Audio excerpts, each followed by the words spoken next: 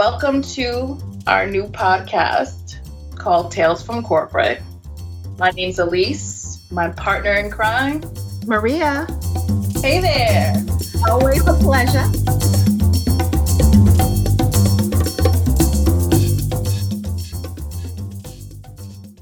So we want to introduce ourselves to you, all the listeners, tell you why we decided to start this podcast and our project, what it means to us, how we got here. We figure we'd just be honest from episode 1.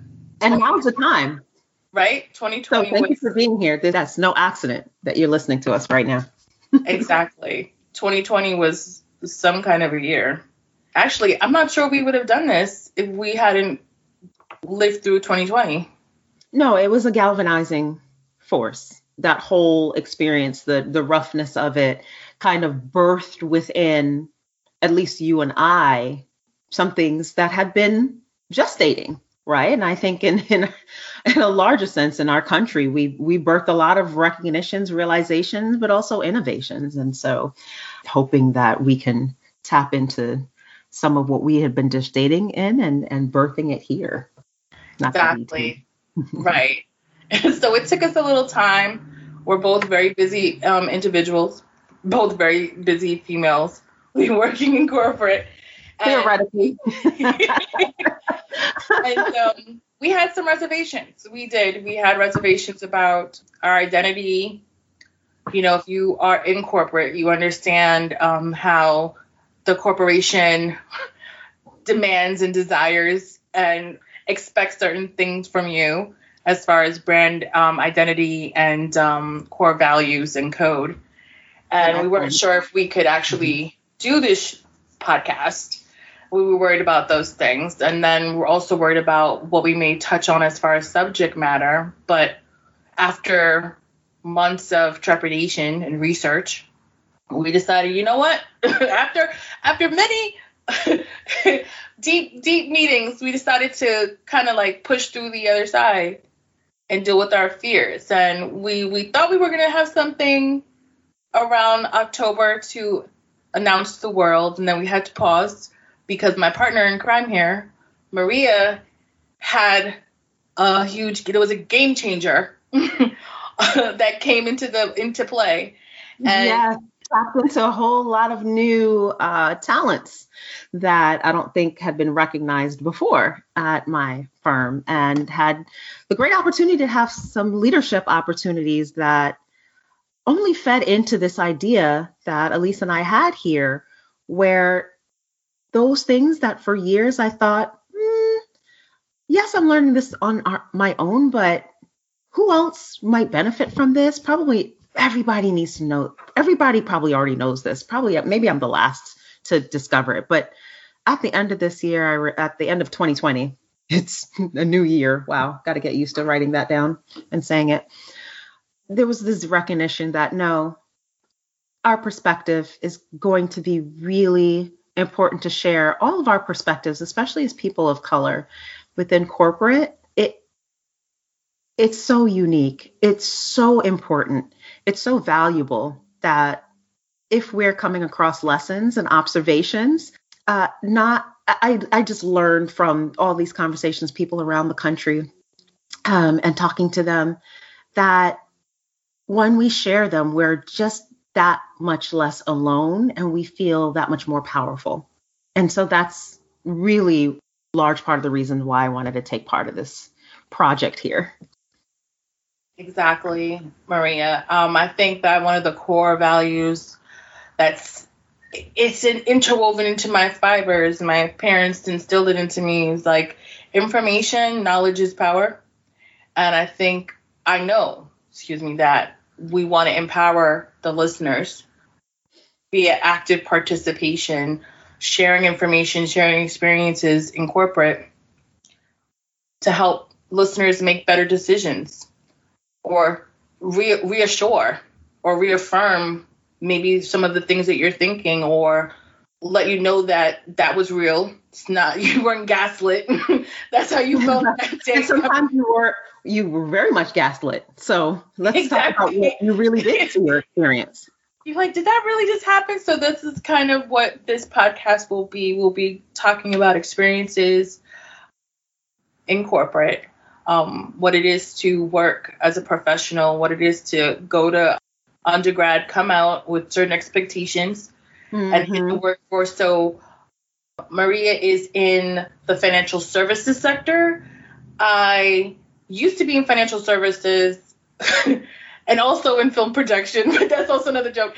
And I've been in IT for the last 7-8 years. So, and I've done a bit of psychology and you have tons of research on the academic side, and just it feels like a lifetime ago. But yes, so all of this culminates into us looking very young, which is a whole topic in and of itself. But having had, as you can tell from at least Elise's CV, a wide variety of experiences at this point. And there's some themes that bubble up. And I think it's important to add, Elisa, this is a little bit of an experiment. We've called this journey Tales from Corporate because, again, this is our perspective. We're not representing any particular firm or anything of that sort. But in a couple of years of connecting amongst the two of us and some of our professional girlfriends, we realized there's definitely some themes, as you mentioned, that they were trying. There might have been some gaslighting. That's debatable. We'll call them tales. Exactly. We'll call our experience all anonymous. We're going to talk about it. Oh, we should talk about how we're going to talk about it. This is not a news editorial. We're not coming to you as journalists. We are, again, coming to you as professionals. At this point, we're mid-career. And for obviously privacy reasons of all parties, we're just going to, every now and again say allegedly. Maria's giving the disclosure. Adult stories. We'll keep it as clean as possible, but we'll have plenty of commentary as well. So hopefully it resonates with you. I know it does with some of our network who have encouraged me. And so you've heard this story before, but years ago, I had a friend who was a production specialist for podcasts, for corporate podcasts. And she and we were having some happy hour wine one day, and we were talking about where we were in our careers. And she turned to me and she paid me one of the deepest compliments. She said, "You are so talented. And I know where you work, they're not tapping into all sides of you. I would just love, can I tell you the truth? I would just love to produce a show with you." And I said, "Wait, what would I be talking about? Like, I don't understand the ins and outs of, blah, blah, blah." And she said, no, you're intellectually curious. You can tell your experiences in a comedic way. It would just be, I think, a great engaging podcast. And I laughed and I took the compliment and I said, "Oh, that's sweet." And I let it rest. But this has been brewing. I told you this has been gestating. This has been brewing in the minds of people who know me and have said, you need to share. It's kind of like the book, The Artist's Way. If you have that je ne sais quoi locked within you, if you don't share it with the world, it starts to eat away at you a little bit. And that's part of what I hope our listeners can resonate with, because we all know we have a little something in ourselves that we can share with the world and it be truly differentiating. I don't know. What's your take on it? Totally. That is for me, the whole purpose. I find that for myself, often spend a lot of time talking to friends, talking to peers at work, especially people who are new to the game that is corporate, working in corporate, and trying to share nuggets of lessons learned, not lecturing, but even things that I was told. I grew up in an atmosphere that was breakfast, lunch, and dinner. The topic of conversation was more often than not about risk management at a major hospital conglomerate back in New York City. So my mother and my uncle worked in compliance and risk management. So I think it's kind of funny that that's I didn't know that. Yeah. So Full like, circle. Mm-hmm. yeah. So legal at a hospital is like where all of the bad stuff happens that has to be managed. So it's not just negative, but it is literally where they manage the fact that human beings who are employees make not always the best decisions, and they actively have to manage it. So they're not HR, but they have to deal with the outcomes. So maybe HR sometimes makes not the best decision, or there's an incident. It's completely incident management and rolling out, different things and whatnot, like HIPAA. Back in those days, I remember when they were coming up with HIPAA and they were going to like joint commissions, committee meetings with the other big hospitals in New York City to give their input as to what should, to come up with the blueprint or the framework of what HIPAA is now. So that's just a, example, but I just would hear the stories about, and it wasn't just gossip. Like my uncle and my mother weren't just gossiping. They worked together, but it was about the mistakes. So even the best doctor in the world, people just make mistakes. And it's about, I learned, one of the lessons I learned was it's better to tell the truth in the beginning when something happens versus a cover-up. A cover-up is almost the worst thing that you can do. You get into more trouble. The repercussions are greater when the cover-up is discovered versus if you had told the truth in the beginning. Just a lesson. So at the eating table, you were already learning corporate lessons like accountability. Yeah. So like I used to spend a lot. I mean, it's funny how corporate has changed, but even in that atmosphere, the hospital, before it became a huge conglomerate, it used to be like a really big hospital for that borough, but not necessarily like the conglomerates that the city has now, right? And I used to spend a lot of time at my mother and uncle's office. So I used to sometimes be like, I'm really good at typing. So they would always like, we have to make use of you. So I would drop mail off, pick mail up, type up correspondence. I was helping in the office. You see what I'm saying? I knew how to fax when I was like, 8 or 10? Like I knew how to work the fax machine. Okay, not everybody remembers what a fax machine is. I know, right? I knew how to fax. So I knew how to, to properly address the, cover letter for a fax and make sure to mention things. So it's funny, like at work now in my in my corporate life, people go like, your naming conventions on your emails.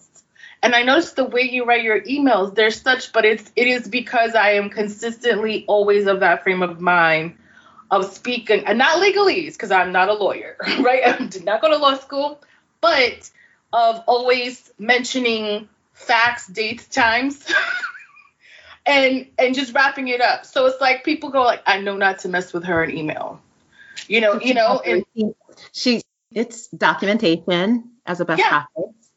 So it's all these lessons you learn. So you're careful of the words you use and what you type and what you say, how you put it together, the tone.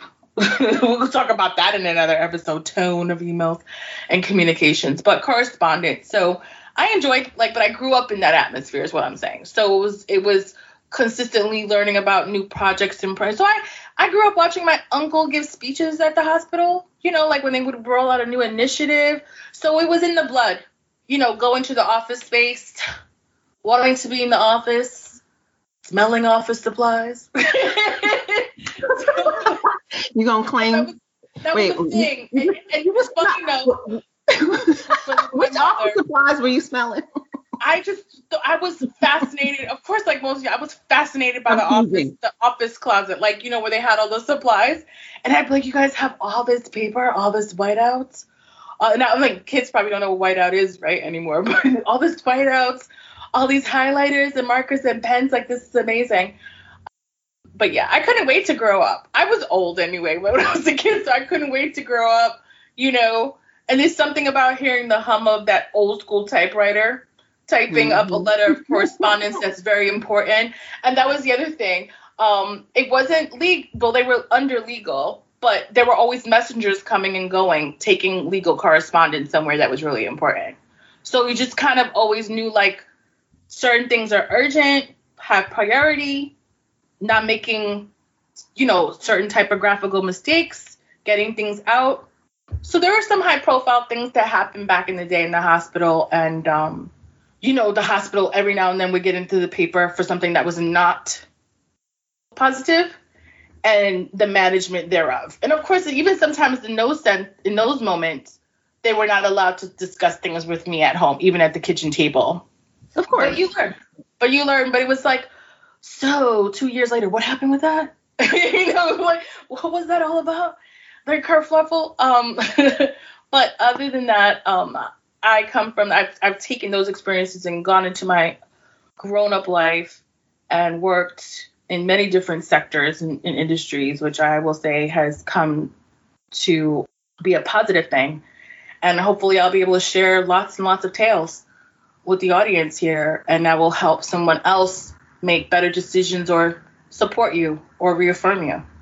And that's a great crash course into your background, because even though you and I both ended up in corporate, I didn't have that at the dining room table. And so I'm loving that we're covering the parts of the audience that did versus those that didn't. I had healthcare growing up, and so there was lots of talk about blood pressure and the importance of nutrition and the importance of working hard and studying so you can maintain your licenses, and those kinds of values very much got, both you and I think we shared those. And my father had a fairly successful career in finance also, but because he and I were estranged for the most part growing up, I didn't actually get those lessons from him. Like, the limited amount of time that I spent with him the conversation was just around get good grades.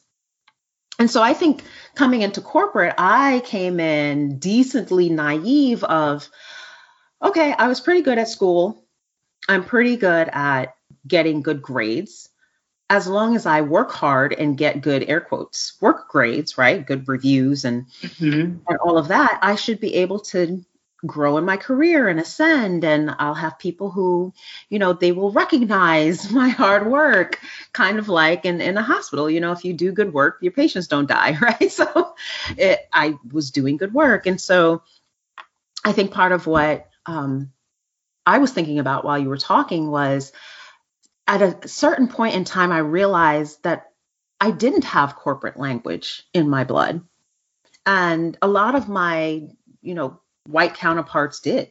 And I saw them and I would watch them operate in meetings with awe at the fluidity between talking about content of their work to talking about like their social life and, connecting with some of these executives. And I'm like, I'll have to learn that. And it took me years to recognize that it's not only about working harder, it's about working smarter. And that was another huge driver for me to want to do this, so that if someone else doesn't have to relearn the lessons of all those unspoken rules, and trust me, honey, there's many, that'll sound like a dream to me. No, exactly. And actually adding into what you're saying to bring us full circle, network. So I'm going to bring this around in the sense that you and I actually go way back, but it's so I want to describe we lost touch for the audience. We are both Brooklyn Technites. So for those who are not from New York City, Brooklyn Tech is a specialized high school, one of the first and one of the original STEM schools. Now they're all over the place, and many schools are marketed and branded as STEM schools, but they were one of the first. And you had to take a test and pass, of course, and get a certain grade to gain admission to the school. And we were always friends of friends, and we had overlapping circles of friends. And you went to Ivy League. I went to a state school in a different state. So let me pause. Elise was the cool kid, and I was the super nerd. No. We went to a school for a while. For a while, our mutual friends were like, "Oh, connect." And at least for my part, I was like, "Well, she was the cool kid, though." No, I wasn't that cool. You don't know that, but it took me a while to be like, "Oh no, she is cool," because I realized high school was a game, and I played the game, but I didn't like it. So when I got to college, that's why I went to the school I went to. I wanted to get away from everybody from high school. So I thought. And then, of course, when I got there to orientation, there were like 10 of us from Brooklyn Tech in our class. So it wasn't really much escaping, New York City and that history. But I just wanted to be, I guess, a little granola crunchy. It like lean into that side more than having to feel like I've got to keep up with the Joneses every single day and look a certain way, dress a certain way, move a certain way. We then get reunited by a mutual friend in Tech Night. After we leave. Yeah, this is decades later. New York, because I was tired of keeping up with the Joneses, right. And what do people find a graduate school? I was like, there's more to the country. Mm-hmm. Right, and what do people who get tired of keeping with the Joneses do in New York? They move to LA. They fully embrace the most granola crunchy side that there is in this great land. Exactly. And no offense, because look at I stayed. Right? You already beat me here. You got 6-7 years up on me.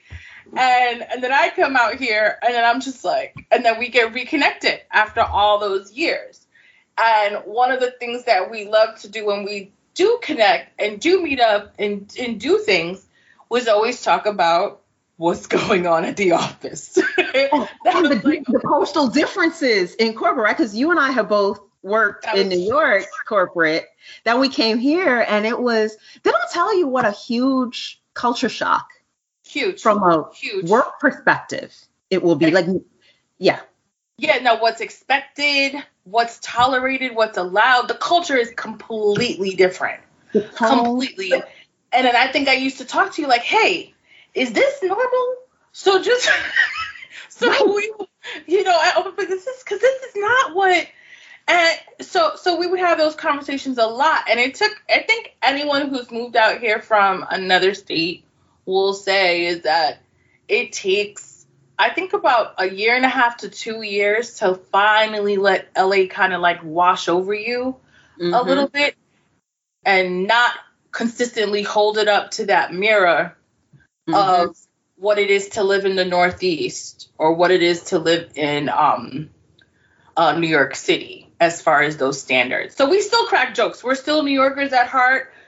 When I am not in the corporate office, I often get called out for my very New York City accent. But I'm like, we have no accents, you have an accent. But we are bringing those lessons to you all, the listeners. You New Yorkers got an accent, but nobody else does. Yeah, and it's in our work ethic. So these are some of the things that we want to bring all of that to you all as the listeners. And we want to share that with you all and hope that you all enjoy the tales, and also will hopefully one day share tales with us. So we hope to roll that all out as we grow with the audience. That is like a bravo to us. I want to say congratulations to you, Maria. Congratulations to you, and Happy New Year. A Happy New Year, because it is January 2nd, and we finally recorded episode 1. So we're going to end on that. And we'll see you. I know, right? Like, bravo! And bro. So excited. We'll see you guys later. Bye.